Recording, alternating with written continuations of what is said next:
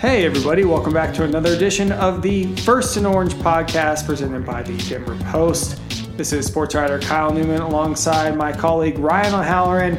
A little late night draft edition talking the Broncos' first three rounds of the 2021 NFL Draft. Tons to recap going back to Thursday, Ryan, starting with the Aaron Rodgers rumors and leading all the way up here to the Broncos' final pick and the final pick of the third round. Yeah, I mean, we packed a lot of news into 2 days and 4 picks and 3 trades and Aaron Rodgers and Teddy Bridgewater going back to Wednesday and what Big Fangio said, what George Paton said, what they didn't say. So let's start with Teddy Bridgewater since we haven't had a chance to opine on him. To me, the Bridgewater trade only made sense if you added a quarterback in the first round a night later, which they didn't do. So now you got Teddy Bridgewater and Drew Lock as your quarterback competition as of 11:14 Mountain Time on Friday night, April 30th. Hopefully it doesn't change in the next hour. I'm pretty sure it won't. So, I mean, Teddy's a true pro. He's been in a lot of different systems. He has familiarity with George Paton in Minnesota, familiarity with Pat Shurmur, who was in Minnesota as a position coach. So that should be a seamless transition. You'll hear a lot of people talking, well, what does this mean for Drew Lock? What it means for Drew Lock is it's not over, but you better step it up. It's getting close. He's on notice. Yeah, and to me, you don't require Teddy Bridgewater to definitely be the backup. So if they have a camp competitions, which is I'm sure they'll declare it as, Teddy starts with a lead.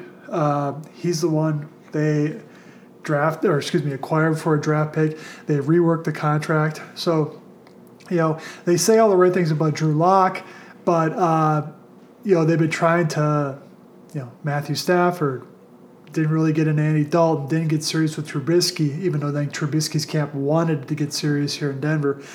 So they finally found the competition. Had it been a room of Teddy Bridgewater, Justin Fields, and Brett Rippon to start the season, I think a lot of fans, Broncos fans, would have said, "Hey, that's a good direction." Now there's angst, and let's move ahead to Thursday night. They have the 9th pick. But then, a couple hours before the draft, Aaron Rodgers, of course, word leaks out via Adam Schefter. He's disgruntled in Green Bay. That's not exactly new news considering, if you go back to the end-of-season presser with him, Aaron, what's your future? Who knows? He's been cryptic, and now he's being a little more forthcoming. And from everything you're hearing, Ryan, it sounds like obviously Broncos fans want him here, but is that a possibility still, even after the first round came and went? Hell, Ryan O'Halloran wants him here. It's good copy. Mark Schlereth wants him here. Rodgers' camp, I think, misplayed their hand a little bit. Is if you're going to go public with this, and it's going to, it's like an earthquake in the NFL. Don't do it 5 hours before the draft. Do it Monday. Do it Tuesday. My guess is that the Rodgers camp thought the trade with San Francisco earlier in the week was close. The Packers didn't do it. That upset them, so they decided to force their hand. Green Bay's general manager, Brad Gutekunst, came out and said, we're not trading Aaron Rodgers. That's what he should say. That's what I expect him to say. Because Green Bay, if you're looking at them, the Packers are saying, just because you're Aaron Rodgers doesn't mean you get to dictate where you want to go and when you want to go. So they're dug in. From a cap perspective, it makes sense to keep him through June 1st. It lessens the hit that way. The Broncos should be interested. As I wrote online at denverpost.com, you can wipe out the entire NFC. They'd be stupid to trade him to a team they have to go through on the way to the Super Bowl. Very few AFC teams have the right situation. I think it's Miami, Las Vegas, and the Broncos. I think the Broncos would be at the top of his list because I think the skill position, talent on offense, the offensive line, and also they have the cap space to facilitate maybe even a new contract for him. So, I was hoping when the Broncos were getting close to number 9, I felt that if they moved down, it was to stack chips for a potential trade. They didn't do that. They passed on Justin Fields. They passed on Mac Jones, and they drafted Pat Surtain from Alabama, the corner. When they were on the clock, Kyle, what did you think they were going to do? Honestly, when they were on the clock, I thought they were taking Fields. Fields had fallen to them. They didn't have to trade up for him. Granted, even with the Bridgewater mood, like you said, it made sense to underscore that Bridgewater signing with taking a QB in the first round. But George Paton says, no, we'll take the best defensive player on the board, at least in his opinion, in Surtain. And, obviously Surtain's got the pedigree. His dad played in the NFL, Pro Bowler, and he was there at the presser today at Dove Valley. But what struck me most about Peyton's comments about Surtain was just how much he was in love with the build. I mean, Surtain's a pretty big, formidable, physical corner, especially comparative to some of the smaller corners that you'll see. Yeah, and I thought going in it was going to be a trade down, a trade up for Fields, or stay put and take the corner, Pat. That said, I guess they just didn't feel like Fields was, sure, not to say sure enough, but a clean enough prospect, and maybe had some more problems in his game. To which I say, so what? That's why you're coaches. That's why you pay them millions of dollars each year, is to get them ready to play. So in a quarterback league, they should have rolled the dice on the quarterback. 100%, because if I'm George Payton, I got a 6-year contract. That means I get minimum 2 kicks at the quarterback can in the draft. Take them. I mean, is there uncertainty with the coaching staff and the record, if they have a bad record? So, to me, it was worth it. Chicago, they moved up, traded a next year's first-round pick to the Giants to move up for Fields. Fields was totally enthused about that, if you could tell by his reaction. Yeah, that coach and that general manager are on a hotter seat than Vic Fangio. They decided to roll the dice, go with Andy Dalton and Justin Fields. So I applaud the Bears. They're going to get an A+ from me for their draft. So, a lot of people on Twitter and emailing me were saying, well, you're critical of Pat Surtain. That's not it at all. I'm not critical of the kid. I'm not critical of the player. I'm critical of the decision and critical of the process. Right now they have a lot of corners, and you cannot take advantage of a guy like Surtain, coverage ability, ball skills, etc., unless you have a lead and the other team has to pass. That's how Bradley Chubb and Von Miller get sacks, is when the other team has to throw a lot. So I think Surtain's going to be a fine player here. One thing that stood out, and you mentioned it when in our in-person press conference, this fella's a big rig. And I thought you asked a good question to him about what you have to improve. He said his short area quickness. To me, that wouldn't lend to playing inside right away, but they have Fuller and Darby are outside. Callahan's your nickel. Somebody's going to be the odd man out. It's probably not going to be Darby because of his salary. So it's interesting to see how Vic Fangio gets Surtain on the field a lot.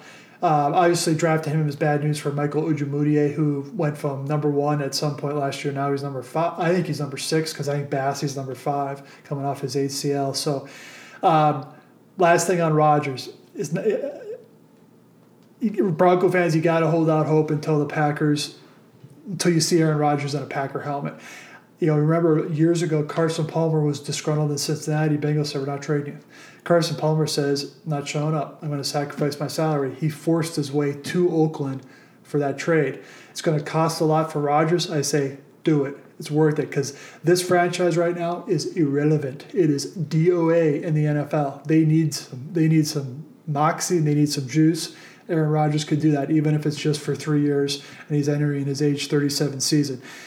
Question for you: what players would you involve in a deal to the Packers for Rodgers? Well, obviously you're putting Drew Lock in it, right? I don't think they'll take him. I don't think they'll take him. That's the problem. You're right. They got Jordan Love there, but they want starters. Who would you make available? Oh man, I got 2 names for you. But go ahead. I'll put Von Miller in there, and I'll put KJ Hamler in there. Okay. I don't see Vaughn because he's older. I think a deal starts with Jerry Jeudy and Noah Fant. Ooh, those are 2 pretty big pieces there. Yep. But if you're getting Aaron Rodgers, MVP quarterback. Yep, and I think the key for Rodgers if this becomes a negotiation is don't give away so much that I cannot be competitive. That means you got to sacrifice a couple players and multiple first-round picks. I don't care.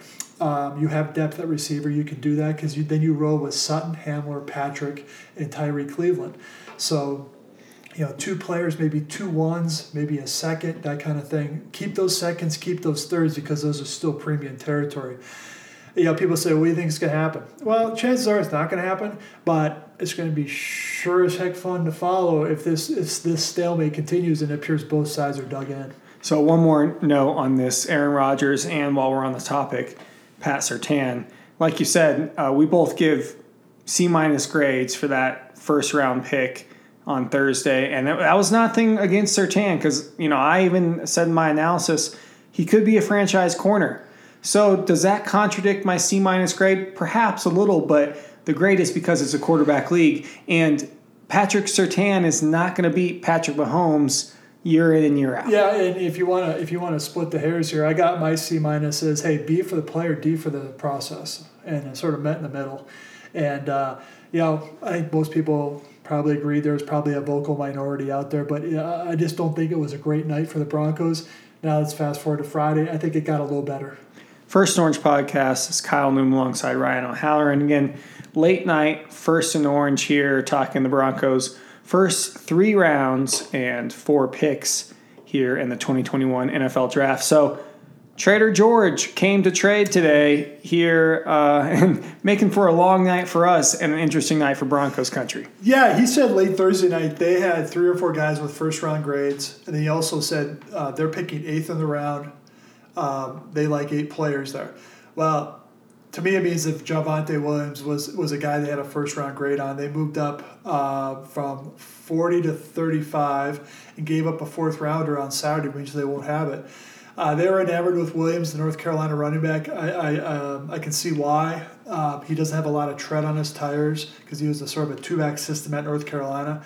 He's shown he can catch the ball out of the backfield with 50 career catches. I wouldn't be surprised if Javonte Williams starts in week 1. That's the way running backs are. If he can pick up the system, if he can protect, at the very least, I think he'll be a 3rd-down option. Melvin Gordon's a free agent after the year. Royce Freeman, if he's still on the team, is a free agent after the year. And Mike Boone, who signed a 2-year contract, is more of a special teams core guy, break glass in case of emergency running back. But one thing that stood out about Javonte's season for the Tar Heels last year, 19 touchdowns. He can find the end zone, and that's the kind of big playability that they need from the running back spot. Another thing that stood out, 75 avoided tackles for Javonte Williams. That led the nation. And it just kind of speaks to, this guy is tough to take down in the open field. He runs very low to the ground. He's got a very good prototypical running back frame with some speed and some burst in there. So big ad there. And like you said, a compliment to Melvin Gordon, or maybe supplanting Melvin Gordon in week 1, or perhaps as the season goes on. Yeah, my guess is it may be more of a gradual takeover. Do the coaches trust Williams in multiple roles going into the season? So, I think a nice side bet would be who ends up with more carries, Javonte Williams or Melvin Gordon. I'd probably go with Williams. After that, we're looking at a pretty quick night. I mean, they're on the board at 71 in the 3rd round. We were thinking we're going to get our stories written, we're going to get out of here at a decent time, and then Trader George. Trader George, first trade, he moved down to the Giants, picked up a 5th-rounder, and then he moved down 20 spots with New Orleans, who went up to get Stanford corner Adebo.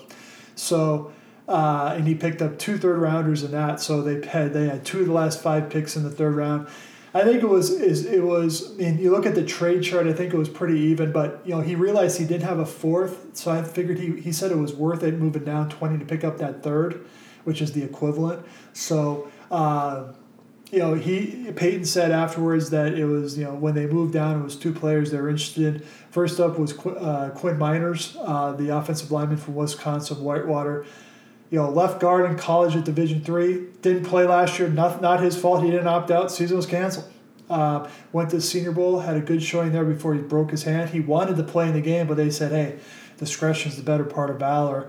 But I don't really get the pick because you have Natane Mute, who I think he's going to be your right guard in 2022. He can be your swing guy this year.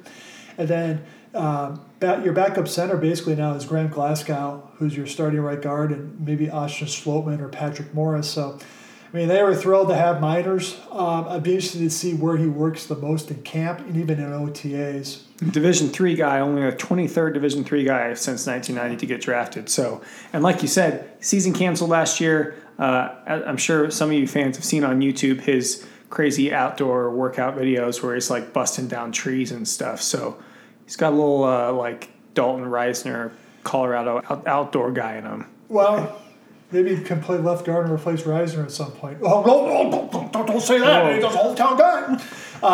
Dalton Reisner needs to pick it up, by the way, this year. He wasn't very good last year, but, just 2 cents there. Just between you and me. And then they're on the board a couple picks later, and they take Baron Browning from Ohio State. And I thought one thing interesting that Vic Fangio said is that he's very versatile inside and outside, which probably hurt him. I know you were going to go in that direction.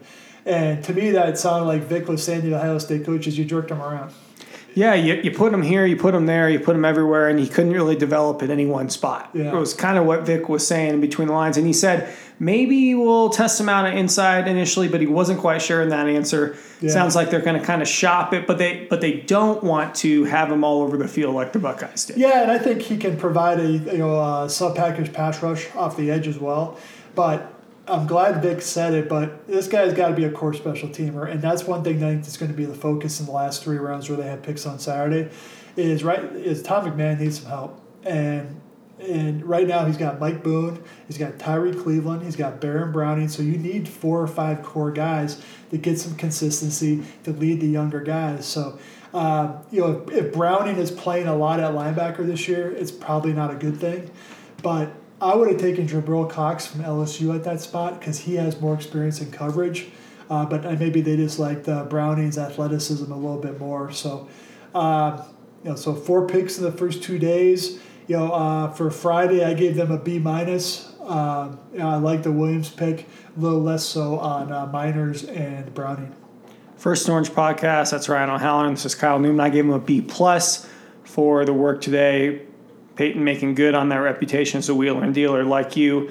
I like the Javonte Williams pick. I think maybe he's even going to look like a steal here in a couple years if he can kind of project and continue up that learning curve, especially as a relatively young running back, so to speak, in terms of tread on the tires.